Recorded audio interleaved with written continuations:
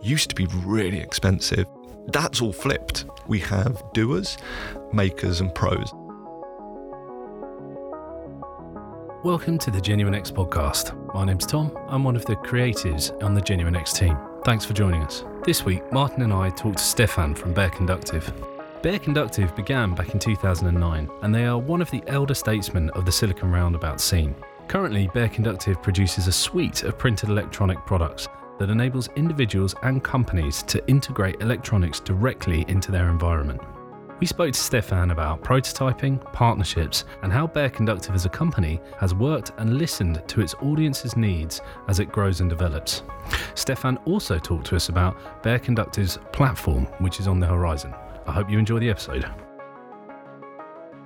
Hello. Hi. Hello. How are you doing? I'm very well.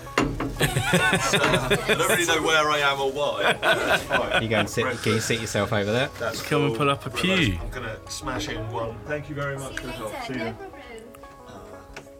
to smash in one unit of breakfast. No, go for it. I'm going to eat the other unit of breakfast whilst we... Go for it. You can go right ahead. Thanks very much for doing the podcast. But essentially, like, it's quite a chilled one. So we just talk about the stuff that interests you. We talk about what you're up to, where you see the future going, things like that. So if you wouldn't mind introducing yourself and where you're from. Yeah, sure. So my name's Stefan Juszewski-Smith. I'm Head of Technology at Bear Conductive, and we are a materials science and smart surfaces company based in London. And could you just tell us a little bit more about Bear Conductive, like where it began? Sure. So Bear Conductive started at the Royal College of Art in the Innovation Design Engineering course as a final year project. I was studying there at the time, although I was not one of the original 4 founding members. My final year project was something different. And the main focus of the project was around on-body and near-body electronics, and things that we might now class under the wearables category.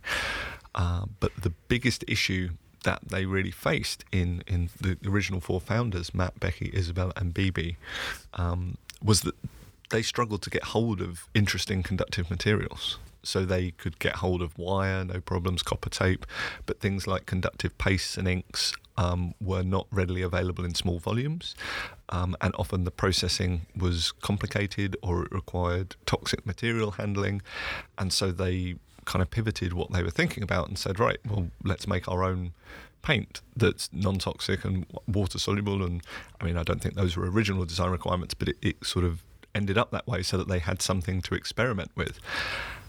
And 10 years later, you've got this company selling internationally, obviously with a lot of steps in between, but it wasn't long between leaving the RCA. I think we graduated in 2009, and I think our first sale was in 2011. I really hope I've got that right, but that's about right. And then our hardware offerings, or at least the touchboard, started in 2014, and so that gives you an idea of kind of the pace at which that, you know, the company accelerated there. And then in the intervening 5 years between 2014 and now, we've been developing other consumer products and kits, improving our offerings to consumers and developing a lot of business-to-business leads. And the core product, because it's one of those things, is with the lack of pictures, it's essentially a black paint that substitutes for essentially wires. That's right? it. So you can kind of create circuits by painting them. Yeah, exactly. So exactly as you describe, it's sort of a 50mm pot is our core product, although we also do it in a tube, and it's a glossy black paint. It looks and feels very much like either poster paint or acrylic, and you can apply it the same kind of way. And as you say, it is a conductor, so it can replace things like wires, and I'm going to caveat that by saying in certain circumstances, because we do occasionally get people saying, can I rewire my house with this? And you're like, no, please don't. That would be a really bad idea for lots of reasons. The main one would be that the wires that we use commonly to wire up our houses, to wire up consumer electronics, to connect audio equipment like we have in the studio here, it's all copper or aluminium, and that's a relatively conductive metal. our paint is based largely around carbon as the main conductor, which is significantly less conductive. So if you want to get high current to provide heavy power to things, you're going to either need an awful lot of our paint, or you're going to maybe reconsider the way that you attack that problem. There are a wide variety of conductive inks and pastes available globally. Lots of the more conductive ones are loaded with silver or copper. You might choose to use them. You might choose to attack it with wires or more traditional electronics. But where carbon-based conductors really come into their own is that carbon is a very easy material to work with, so the toxicity and the processing is the toxicity is lower and the processing is easier, and the cost is relatively low compared to metals, and also that then lends itself to being able to print large areas relatively cheaply, and that's our major kind of technological area that we address is impedance sensing, but specifically capacitive sensing, and so that's where you create a large painted pad and you create an electric field around that pad, and you can detect disturbances in that field effectively. So if you bring your hand close to this pad, you can detect that your hand is closer or further away. It's very similar to the technology that is used in your smartphone screen, on the touch screen, but it's optimized for greater distances, and that's kind of the core of our business is around the conductive paint and around capacitive sensing. And for all of those restrictions that you just talked about, it's actually a very liberating product, because it unlocks creativity. Because what you've done is you've given people a paint that they can apply to most surfaces, which they can then turn a regular surface into an interactive surface. So in simple terms, you can push a button and it can turn on a light without the need for any kind of complicated wiring. You just need an LED and a battery and a pot of your paint. You can do it, yeah. And I think that the simplicity of that interaction, of painting something, seeing it dry, seeing the circuit physically, is a really important part of the perceived simplicity of the product. The complexity of it all comes afterwards, right? The subtlety and the restrictions and everything else. But if you can see something, paint it, see a result, do it in a way that doesn't produce fumes, it's the kind of thing that you can do on your own without feeling like you might get it wrong. I mean, there's a huge... Consumer electronics imposes this idea that we're doing it wrong as the consumer all the time, right? Even Apple, who are the great exponents of it just works, told us that we were holding our phones wrong when the antennas weren't working, and all things like this. And I think that the fact that it feels like it's just paint, it worries people a lot less. They're like, okay, well, I can mess around with a pot of paint, and if I use a whole pot of paint and nothing gets made, I don't feel bad about that. It feels softer, more approachable, and that kind of low barrier to entry is really important. Again, I don't think having low barriers of entry can ever really be a bad thing. Maybe in terms of military equipment, it might be a bad idea to have a low barrier to entry, but for most other stuff, it gets more people, a wider variety of people from a wider variety of backgrounds interested in whatever technology it is. You start to get more synthesis of ideas, understanding, people trying stuff that is maybe that you might not even think to try if you're trained in the art, so to speak, because of the freedom that you're mentioning of just being able to experiment and play. But also, professionals aren't worried that there's a low barrier to entry. If something's easy to use, it's still a good thing for somebody who, we sell our paint to universities, research labs all over the world, some of whom buy quite large quantities of our paint and never tell us what they're doing with it. And there's an area of mystery there. But it's clearly working for them. Because there's something so great about your product in you kind of put the product out, and what came back was, we use it for this, we use it for this, we use it for this. Like, it's similar to Twitter. Like, Twitter never really understood what their product, how people would use their product, and they kind of have built the product around how people use it. Do you see what I mean? And it strikes me there's a bit of a similarity between you guys and that model, in that you kind of looked out into the world, how people are using your product, and kind of then pushed a little bit more towards it and kind of understood the use cases and the creativity that people were applying to maximise its effect. Yeah, certainly. I think, as I say, when the website first launched with the pot of paint, I wasn't involved with the company on a day-to-day basis, but I don't think anybody in the company fully knew how it might be received. We were selling a pot of electrically conductive paint, that's it. I can't actually remember on the day it launched whether there were any tutorials, maybe a couple to contextualise it, but beyond that it was completely up to the consumer. And that's quite a weird thing to sell, to be a one-product company, and the one product on its own doesn't do any complete thing. It is a material for experimentation. But it really took off, and as soon as people started buying it, they started doing things that we didn't expect. And we were lucky enough, or we encouraged, I have a feeling, and I might be wrong, this certainly isn't the kind of thing that you can do in a post-GDPR world, but I think that maybe early on when people bought the product, we might have emailed them back and said, what did you do with it? Yeah.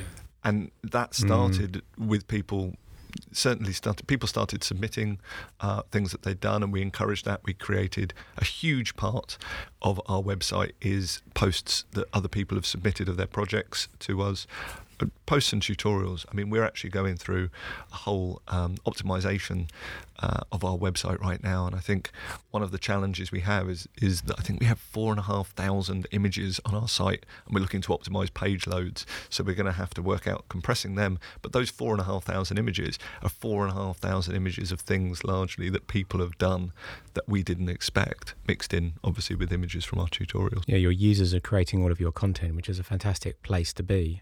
Yeah, and what's nice is that feels truly symbiotic. It's not as if we are taking people's projects and ripping them off or claiming that they're our own.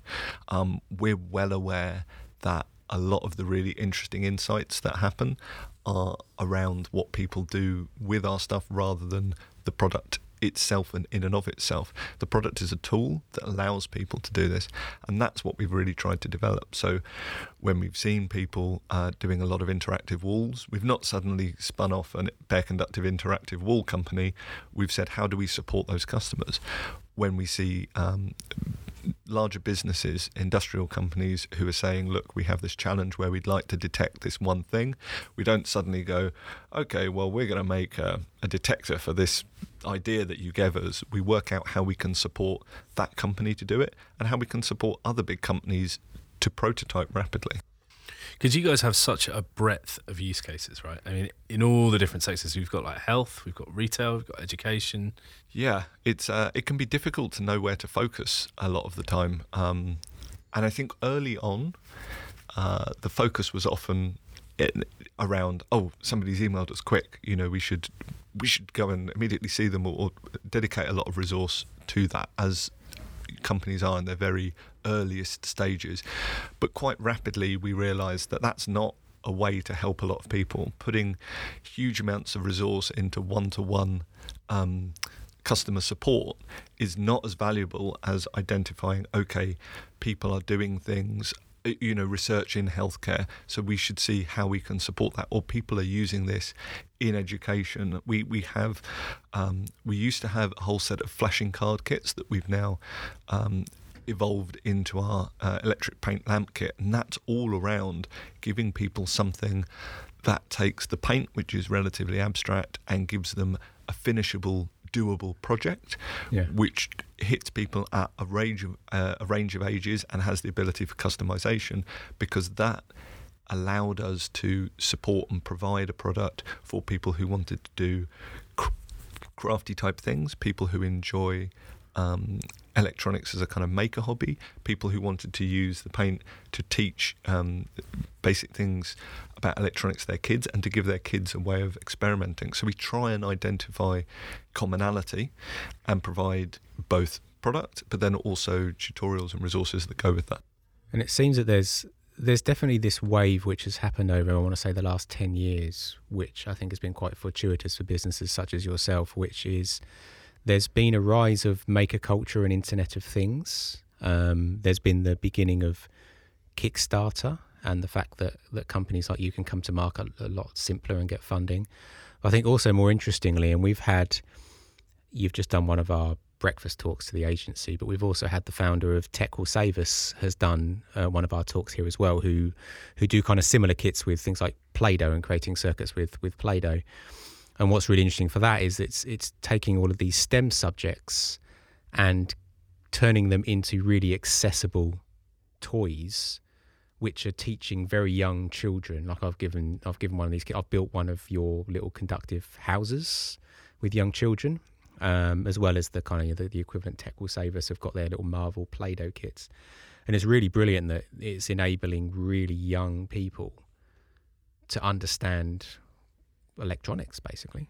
Yeah, and again, we focus a lot of our development on making sure that it can be used and enjoyed by the widest variety of people. I think we are hugely fortuitous that Kickstarter came along when it did.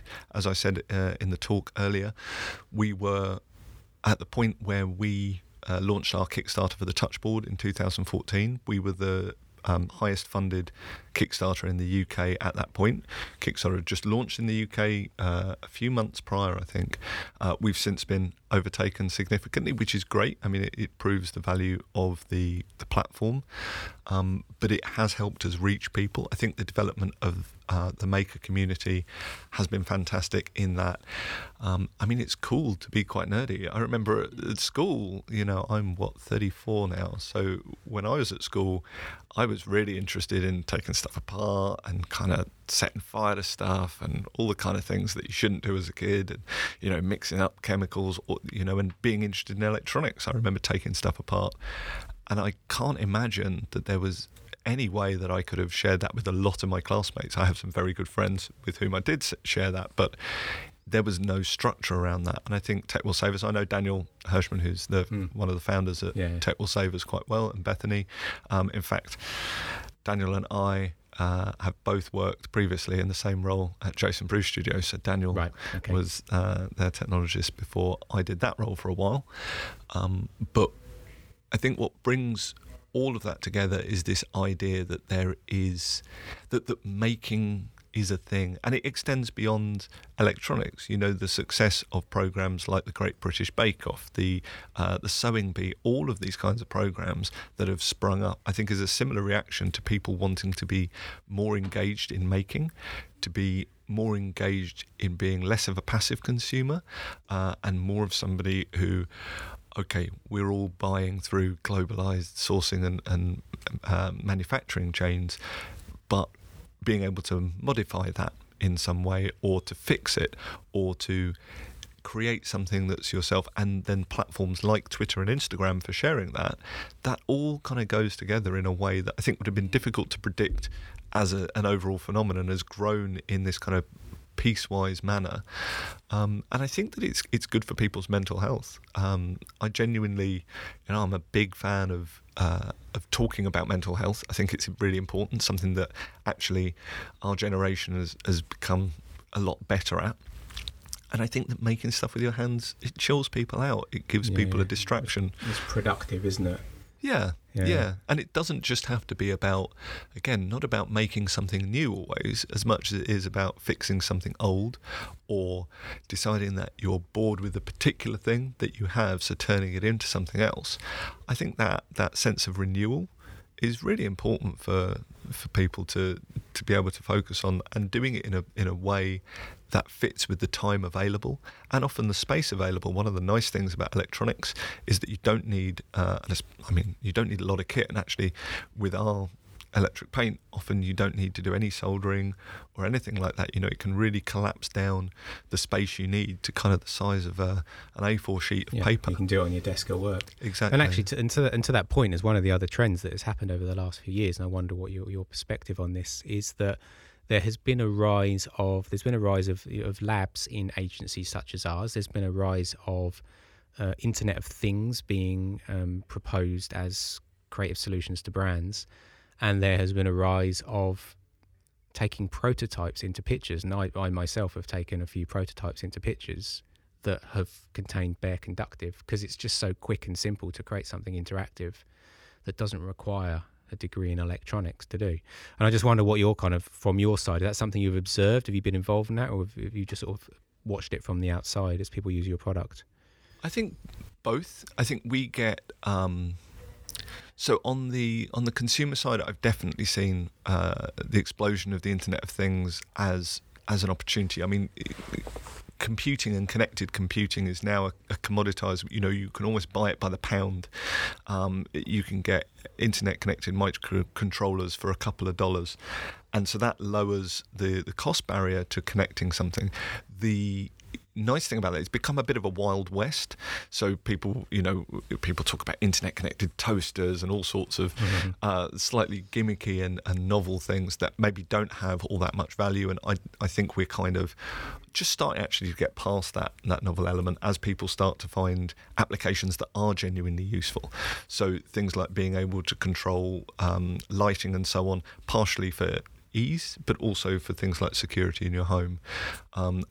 And as that's trickled down into the maker community, I think one of the amazing thing that has kind of happened is that when I was at university, development kits for doing basic prototyping used to be really expensive because they kind of had priced into them an annoyance factor, I suppose, of the company who was selling, the semiconductor vendor, in as much as they wanted to price the kit so that you didn't get average people buying it. You only got professional engineers who might then create a product, and also who might not need as much support. And if they did, the cost of the support was somewhat priced into the value of the kit. That's all flipped because, again, with things like Kickstarter, you want to be selling to everybody and making it as easy as possible for everybody because you don't know who might come up with a new product. The ease, the barrier that's come down, and the ease with which IoT solutions can now be implemented, and really Arduino and their standardization of this Shield form factor to allow people to swap and create electronic products or electronic projects in a kind of plug and play manner with relatively simple code. I think it frustrates some engineers who look down on Arduino and say, oh, well, it's not this or it's not that. But for me, it's brilliant. Yeah. I love nothing more than people coming to me and saying, oh, I did this half thing and I want to, there's this one thing I need to do with it, or I'd like to push it forward, or what do you think? The ability of somebody to go from just an idea or a sketch, but actually to have something physical to prototype with and physical to discuss and critique together, it's really powerful, whether that's in pitches, whether that's kids saying, I want to make a thing, right? And being able to kind of realise it with relatively slot together parts, maybe with a tiny bit of soldering or a tiny bit of programming. We kind of split internally, we think about customers in three kind of ways. We have doers, makers and pros, and it's a very simple split, but it helps us understand the ways that people use our products. Doers might want to complete a project, so for them things like the electric paint lamp kit is great because you start with you're going to be able to make 3 different types of lamps. We step you through how you can do that, and that's great. They have a project that can be done in a limited time. They feel that they've made something, that they've had some agency in its creation, and they get all the positivity out of that along with the learning. Makers often want to do something like that, but then add their own twist or combine products like ours with other products. And for them, we try and support with good code examples for our programmable products like the touchboard, and we try and create tutorials that show how to integrate other boards with our board. And pros often just really want a data sheet and the product and to be left alone. They've got their own idea. Electronics might be their profession during the day. It might also be their hobby at night. But they want solid code examples, solid libraries, good documentation, and the freedom to work on their own.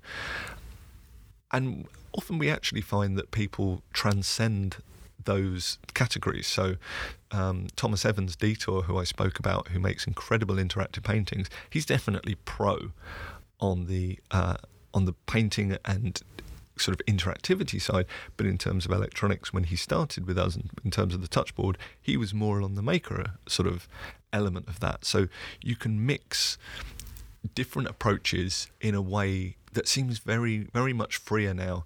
You've got the ability to, internet delivery of small parts, and lots of companies, especially in the UK, selling these parts and developing, again, solutions to what people want. I want to add a display to that. Okay, so we have a range of displays, or I want to add a motor. Okay, we have a motor driver board.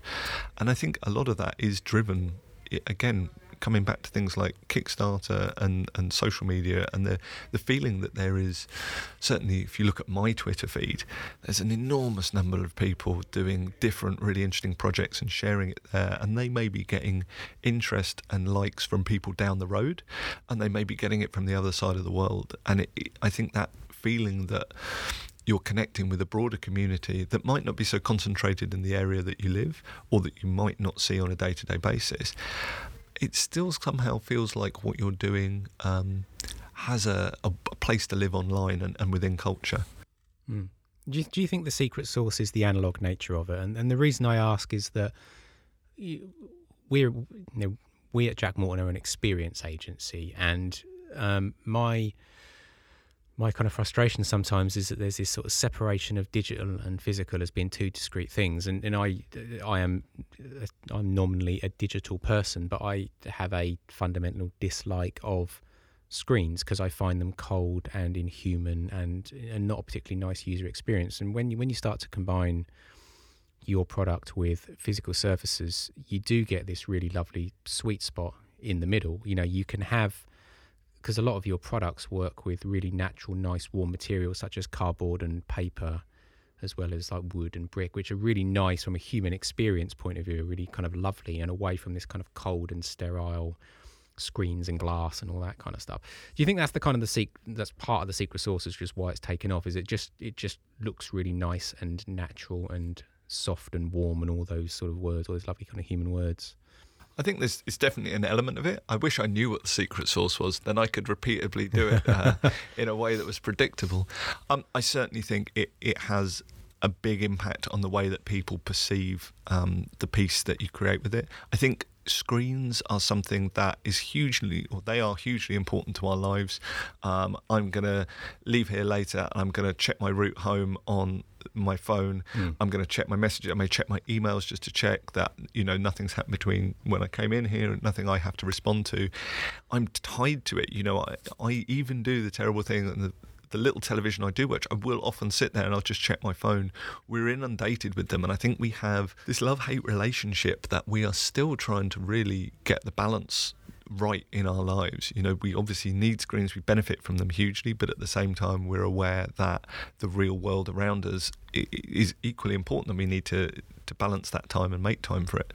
And so I think that when you create interfaces that feel integrated and natural, like you're saying, I think any kind of screen break you can give to people that is still entertaining or informative, there is a strange and difficult to describe attraction to something that feels physical and tangible, and that doesn't live in a world that is only three-dimensional because our brain tells us it is, but actually something that we perceive not just with our eyes but with our hands, that we can walk around, and that actually also multiple people can engage with quite easily, right?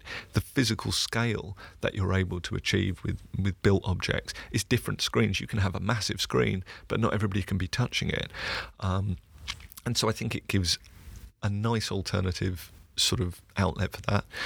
Also visually, I think that this is what we do, and projection mapping have had this strange symbiosis as well, where I don't think when we started with the touchboard we would have said, we should really keep a close eye on projection mapping.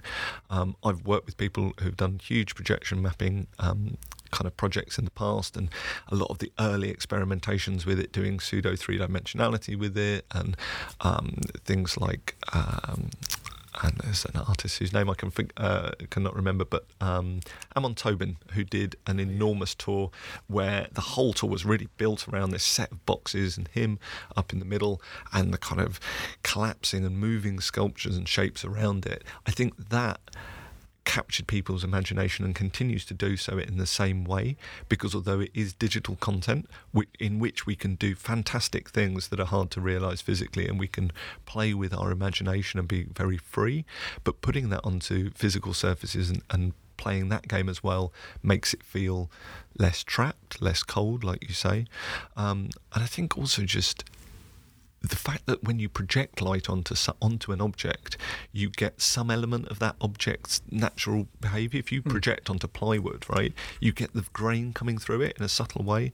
It just changes the way that it hits us. So yeah, I agree. I think it's exciting. I wish I was good at projection mapping and could do beautiful things as well. Because it's always just really exciting to touch anything with your product on, because it doesn't feel like it should do that. I think it's that moment of abruption where you're like, oh, that shouldn't make that light up, but it does, and that makes me feel quite excited. It's almost like a childlike state for me, but I can be a bit of a child, so it kind of makes sense. But I think, but we all have that childlike state. We all want to be surprised. There's a chap I know called Adrian Westaway. Lovely, lovely man, runs an agency called Special Projects, and Adrian's a magician.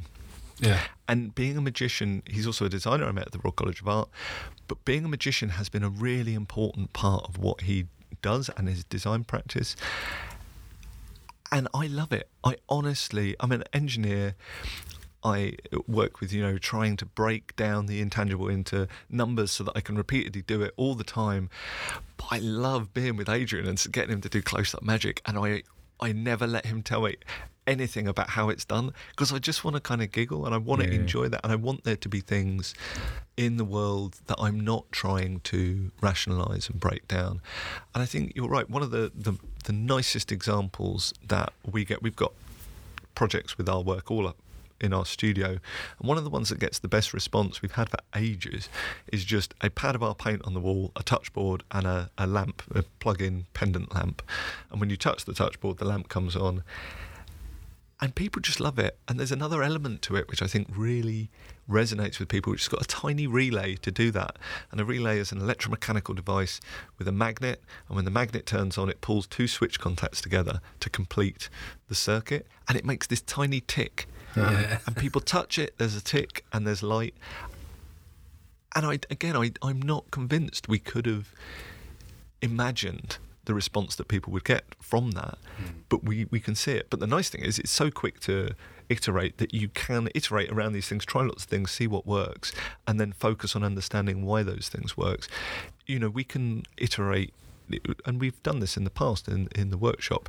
If we're working on a particular design or a particular interface, say for a B2B partner, we can iterate almost unlimited numbers of ways in time. We're limited purely by the silk screen that we have and how quickly we can turn out prints and make small modifications to see what works, what doesn't, and how we can optimize things.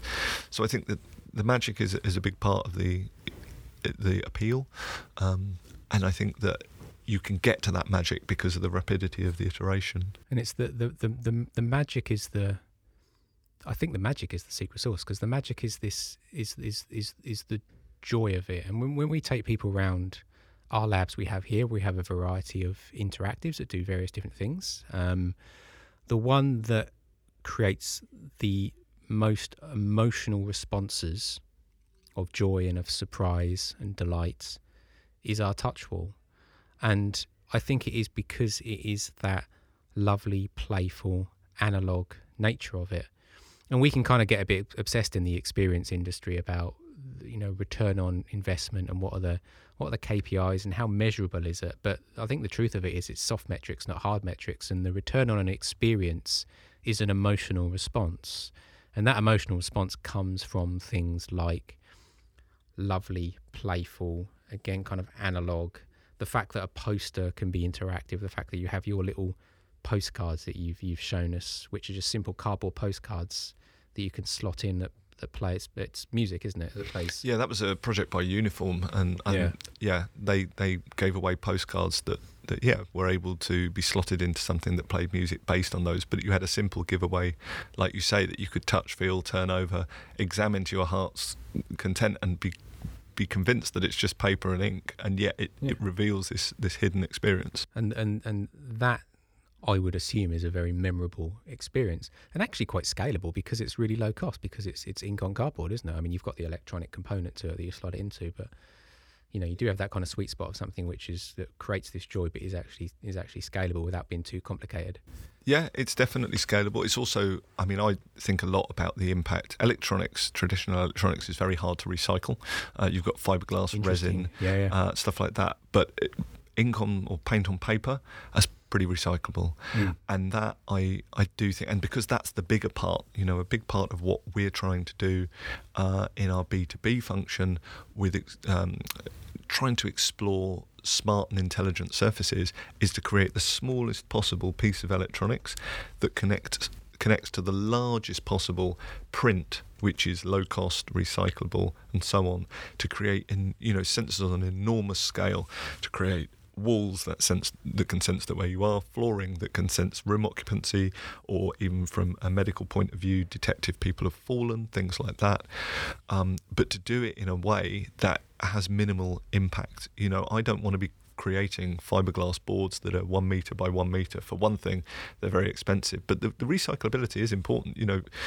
It's not we're beyond greenwashing now. I think greenwashing was something that sort of 5-10 years ago people tried to do, whether it was from a business point of view or even from kind of understanding their own existence. But it's very clear, and becoming increasingly clear, that the limited resources we have to be put to use carefully. And so to be able to contribute to that, I think other things that are the projects that we've worked on, where some of our sensors can detect events that reduce the use of harmful chemicals as well, that allow you to direct chemical use in particular areas. All of these kinds of things, it's about paying attention to what you're seeing, and also not being afraid to make mistakes. But again, this is where it comes back to, if you can iterate quickly, you can make mistakes cheaply, and you can do that internally as you're developing experiences. I'm sure that you want to be able to get to something, play with it, have as many people touch it as possible,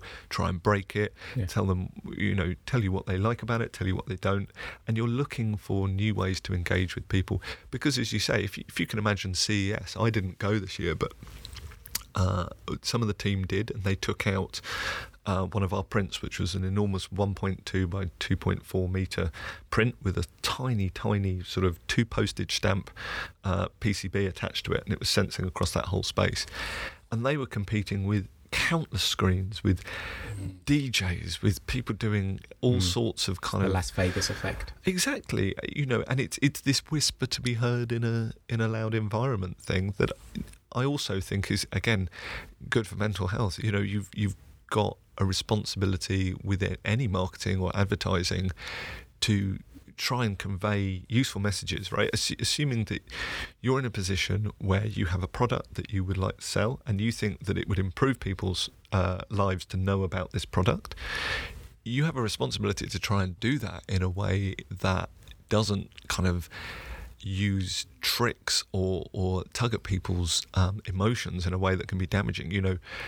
When we see advertisements on television for bigger flat screen TVs and stuff, that makes it seem that we have to aspire to this thing, or there's something missing within us, or that we won't be culturally up to date or whatever.